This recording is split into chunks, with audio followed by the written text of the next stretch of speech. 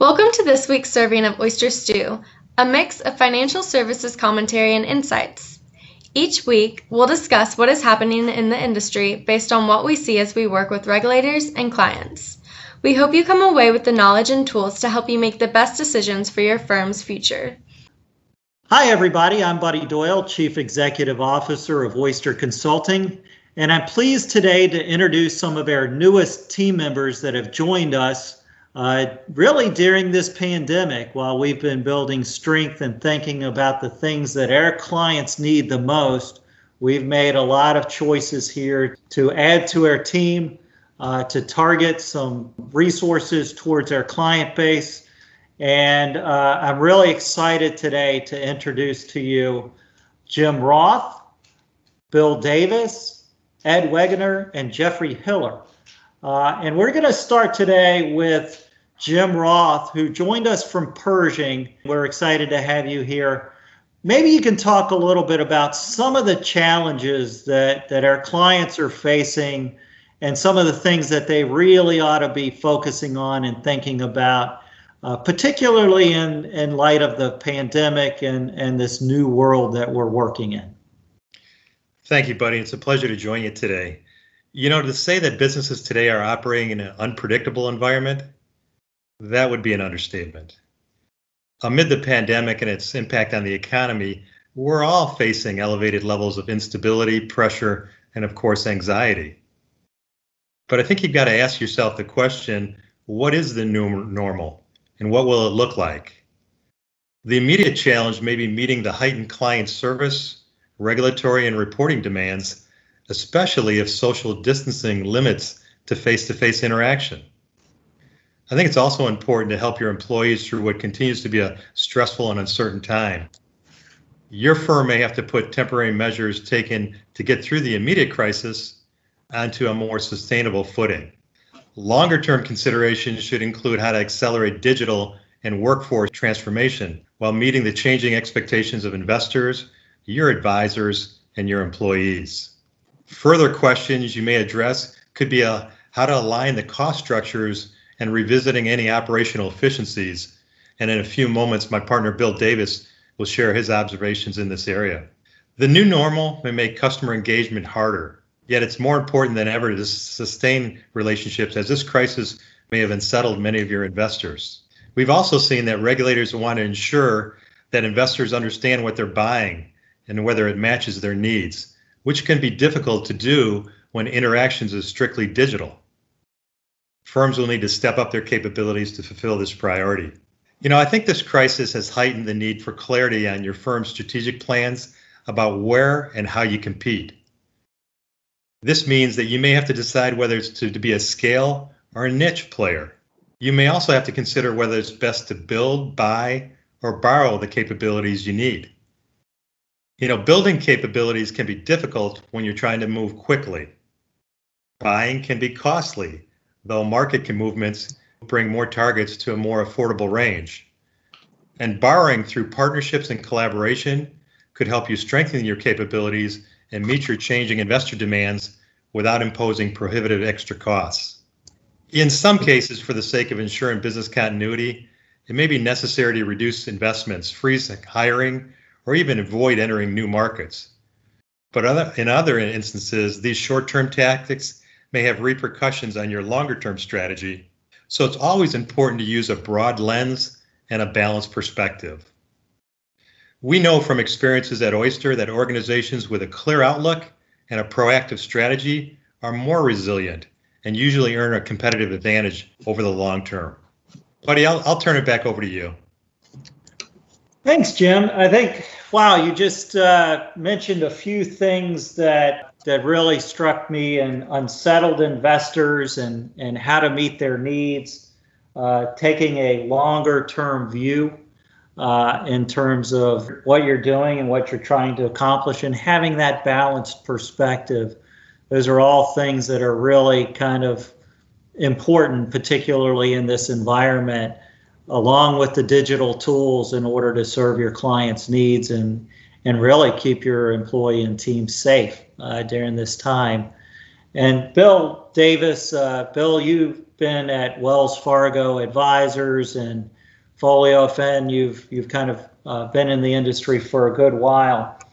Maybe you could talk a little bit about some of those challenges of meeting the investors' needs and aligning to their risk profiles and that longer term view and at a time where short term it just can be really unsettling. Thanks, buddy.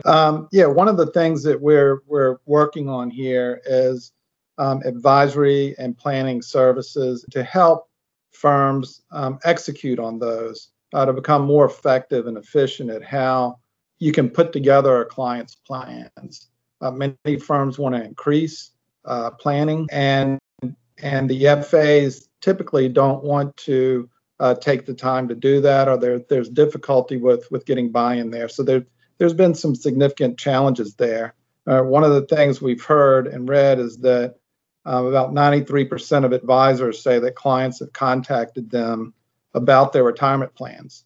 And firms are looking at, the challenge of beefing up planning so they can help clients move in the right direction. Paraplanning is one thing that's been critical in the industry. And talking to our partners, we're seeing that it's really taken off. And there has been a huge interest in firms across the country in trying to increase assets under management, to be more efficient at how they build plans. And that's something that we're really looking closely at. Helping clients gather data, reorganize the data, review assumptions, input information, develop a target plan, review those target plans, work closely with the FAs. And because we have a risk and compliance background, it's something that we really are interested in looking at and working closely with everyone on, and doing the research with others in the industry to ensure that we're on target with things like software selection. There are many companies out there who offer planning services, and it's something that we can also help with is how you select your software and what's best for the culture and the best for the fit for your firm. And then one of the other things firms seem to struggle with is once you choose software, how do I transition?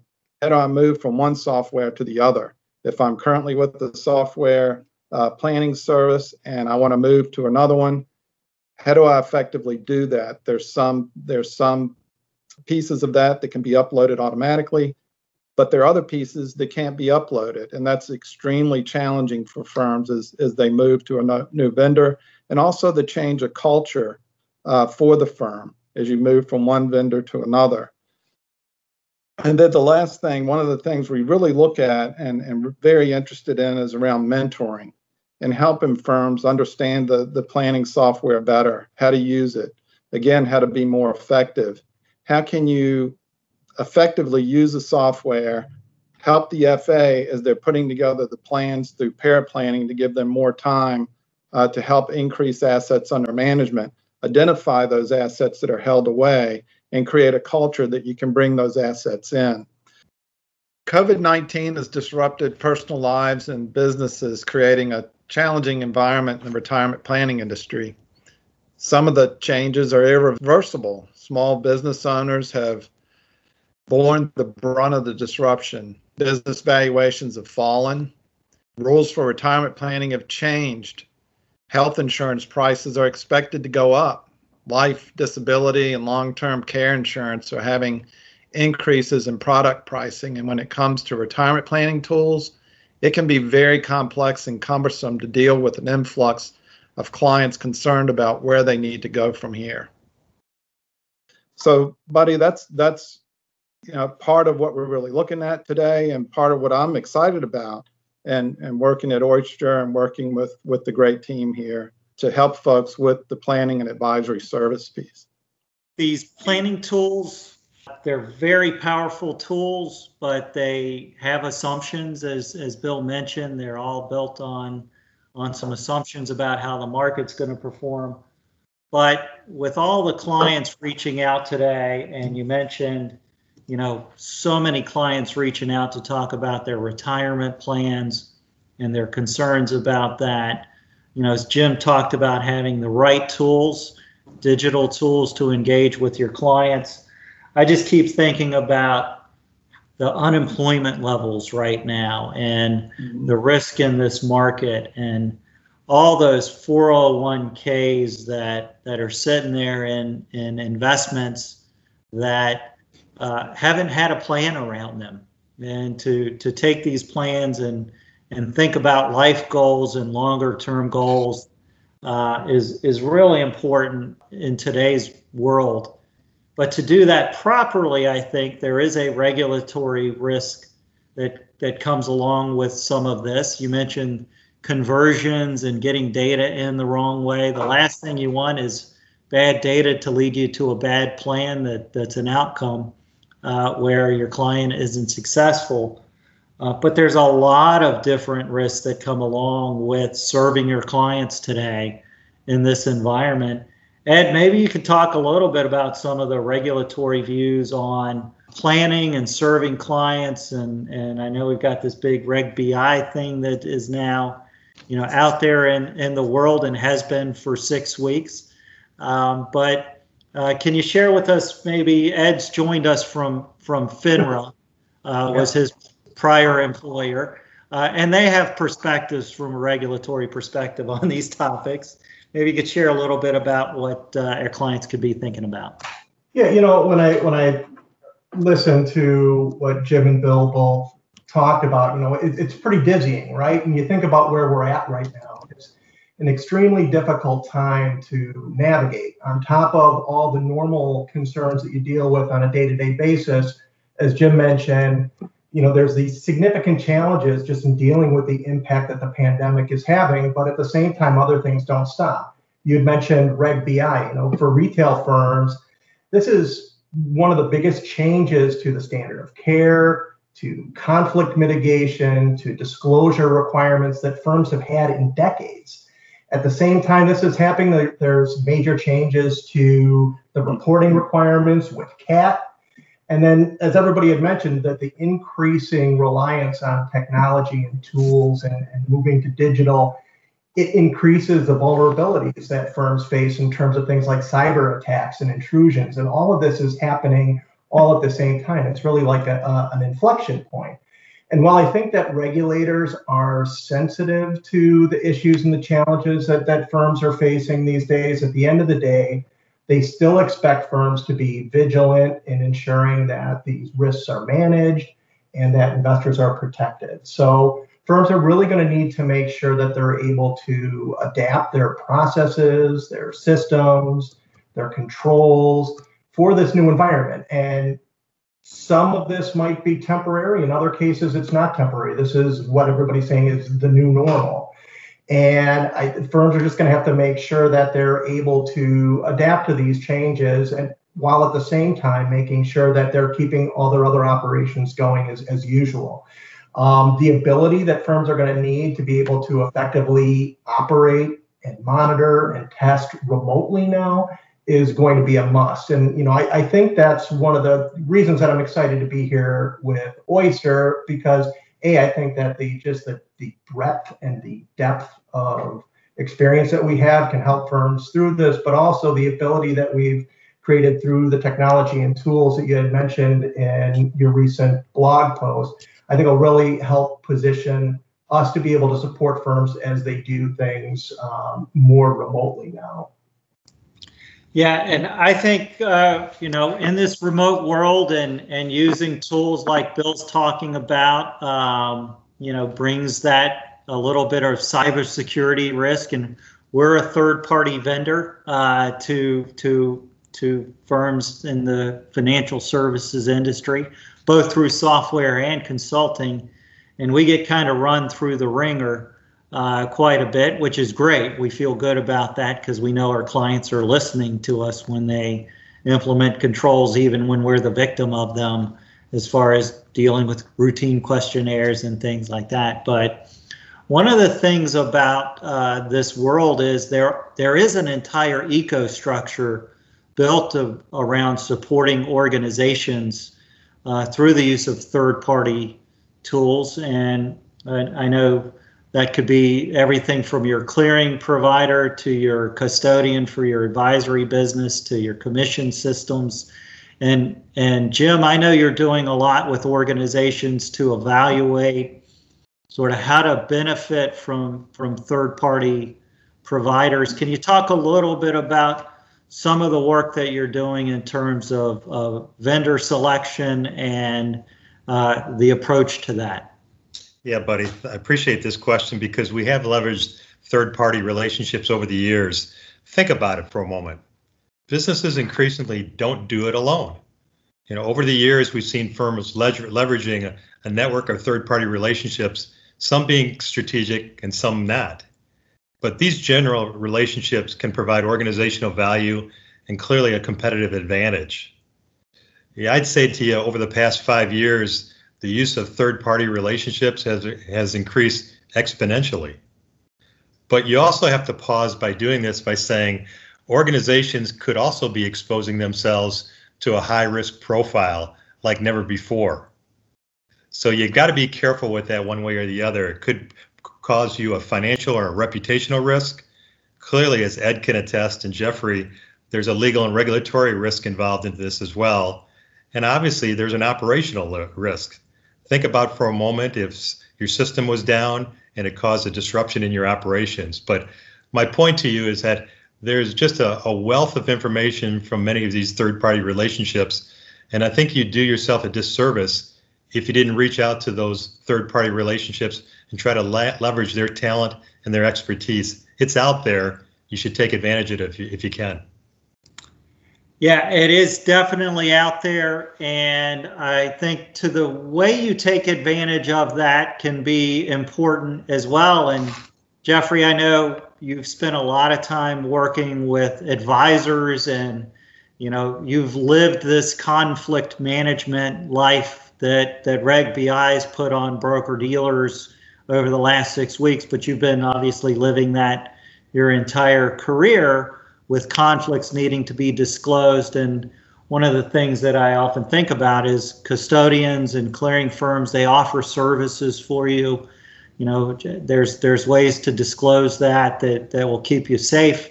But Jeffrey, maybe you could talk a little bit about some of the controls around disclosures and conflicts and some other things that our clients could learn from your experience, both at the SEC as well as being a CCO for some large organizations. Thank you, buddy. I think what I'd emphasize here is that everybody uses vendors and service providers. And the SEC, as well as a lot of states, require firms to conduct oversight of their service providers to ensure they're carrying out their contracted services effectively and in the manner intended. Service providers can be custodians, pricing services, tech support, proxy voting services, and other services that you use to manage your accounts. Due diligence of these service providers should include a review of their policies and procedures, the effectiveness of their services, and other issues such as privacy protections that they may provide. In SEC speak, you would say that you want to ensure that the vendors have in place policies and procedures designed reasonably to prevent and detect violations of the federal securities laws and state laws. In addition to reviewing their policies and controls, you should also look at their disclosures as well as testing where appropriate. And in this age and the circumstances we're on, you have to be creative in terms of what you need and how you can test.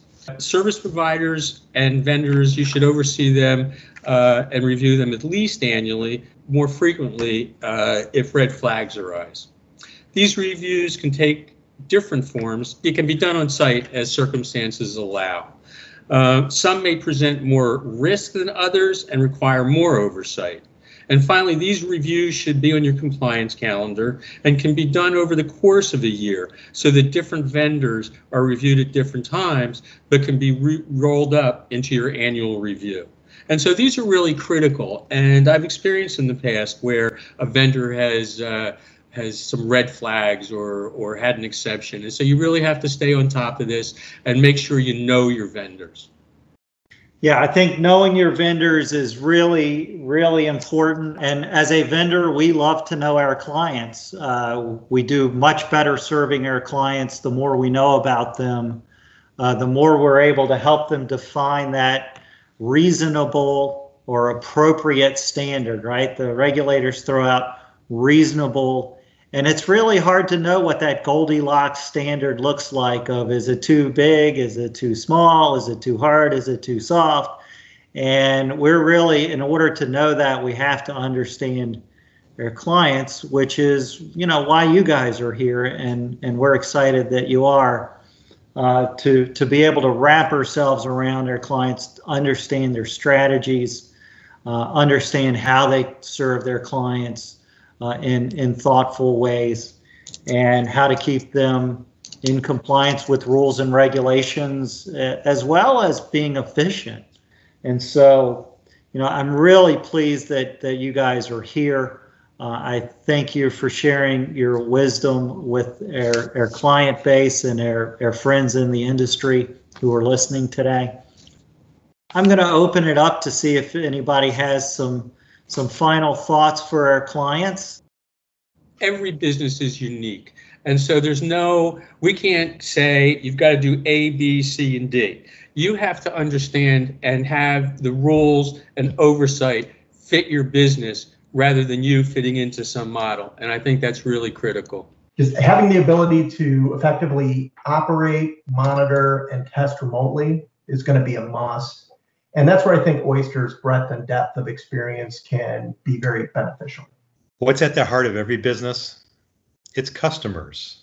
Before making any changes, consider how they'll affect the customer experience. If customer experience is one of your key competitive advantages, be especially careful about changes.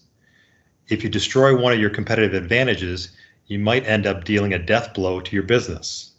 If you do make changes that will directly affect the customer, communicate those clearly. Explain to the customer why you have to make the changes and the outcomes you expect. The more transparent you are with your customers, the more understanding they'll be. During times of global crisis, it's especially important to keep the focus on the customers. People will always remember the actions you took and how it made them feel. Yeah, I can tell you as an entrepreneur and a CEO of an organization that it is a very challenging environment, both from the emotions of our clients, the emotions of our teams, our own emotions. Is the market in a bubble? Is the economy going to collapse? What is going on with the virus? When will we go back to work? How will we keep our employees safe when we go back to work? All these things are coming at us fast and furious and every day. And we're in an election cycle, which is not unusual for us, but it's unusual for us to be in an election cycle, in a pandemic, in a global recession, with unemployment off the charts, but getting better. And so there's so many different ways the market can go, so many ways the economy can go, and having a plan for all of them, the likely scenarios, is really important. Knowing what bets to place now and what bets to pull off the table is really important. And it's a really unique time. So I think that it's a good time to reach out and collaborate with folks in the industry, experts like the ones we have on this podcast today, and people that you compete with, your worthy competitors. I work with lots of CEOs and have lots of conversations about all the things that we're dealing with today in this environment. I'm fortunate to have a team of industry experts that surround me every day that help me make the best choices that I can make. And I'm happy that they're available to help you make the same choices. So with that, thank you so much for listening. Thank you for your time, and I hope you'll tune in next time. Thanks again for listening to the Oyster Stew podcast. Don't forget to subscribe so we can continue to bring you resources to help you make the best decisions for your firm. If you're struggling with a topic and you'd like us to do a podcast on it, or you'd like a free consultation, feel free to reach out to us at 804-965-5400 or by visiting our website at oysterllc.com.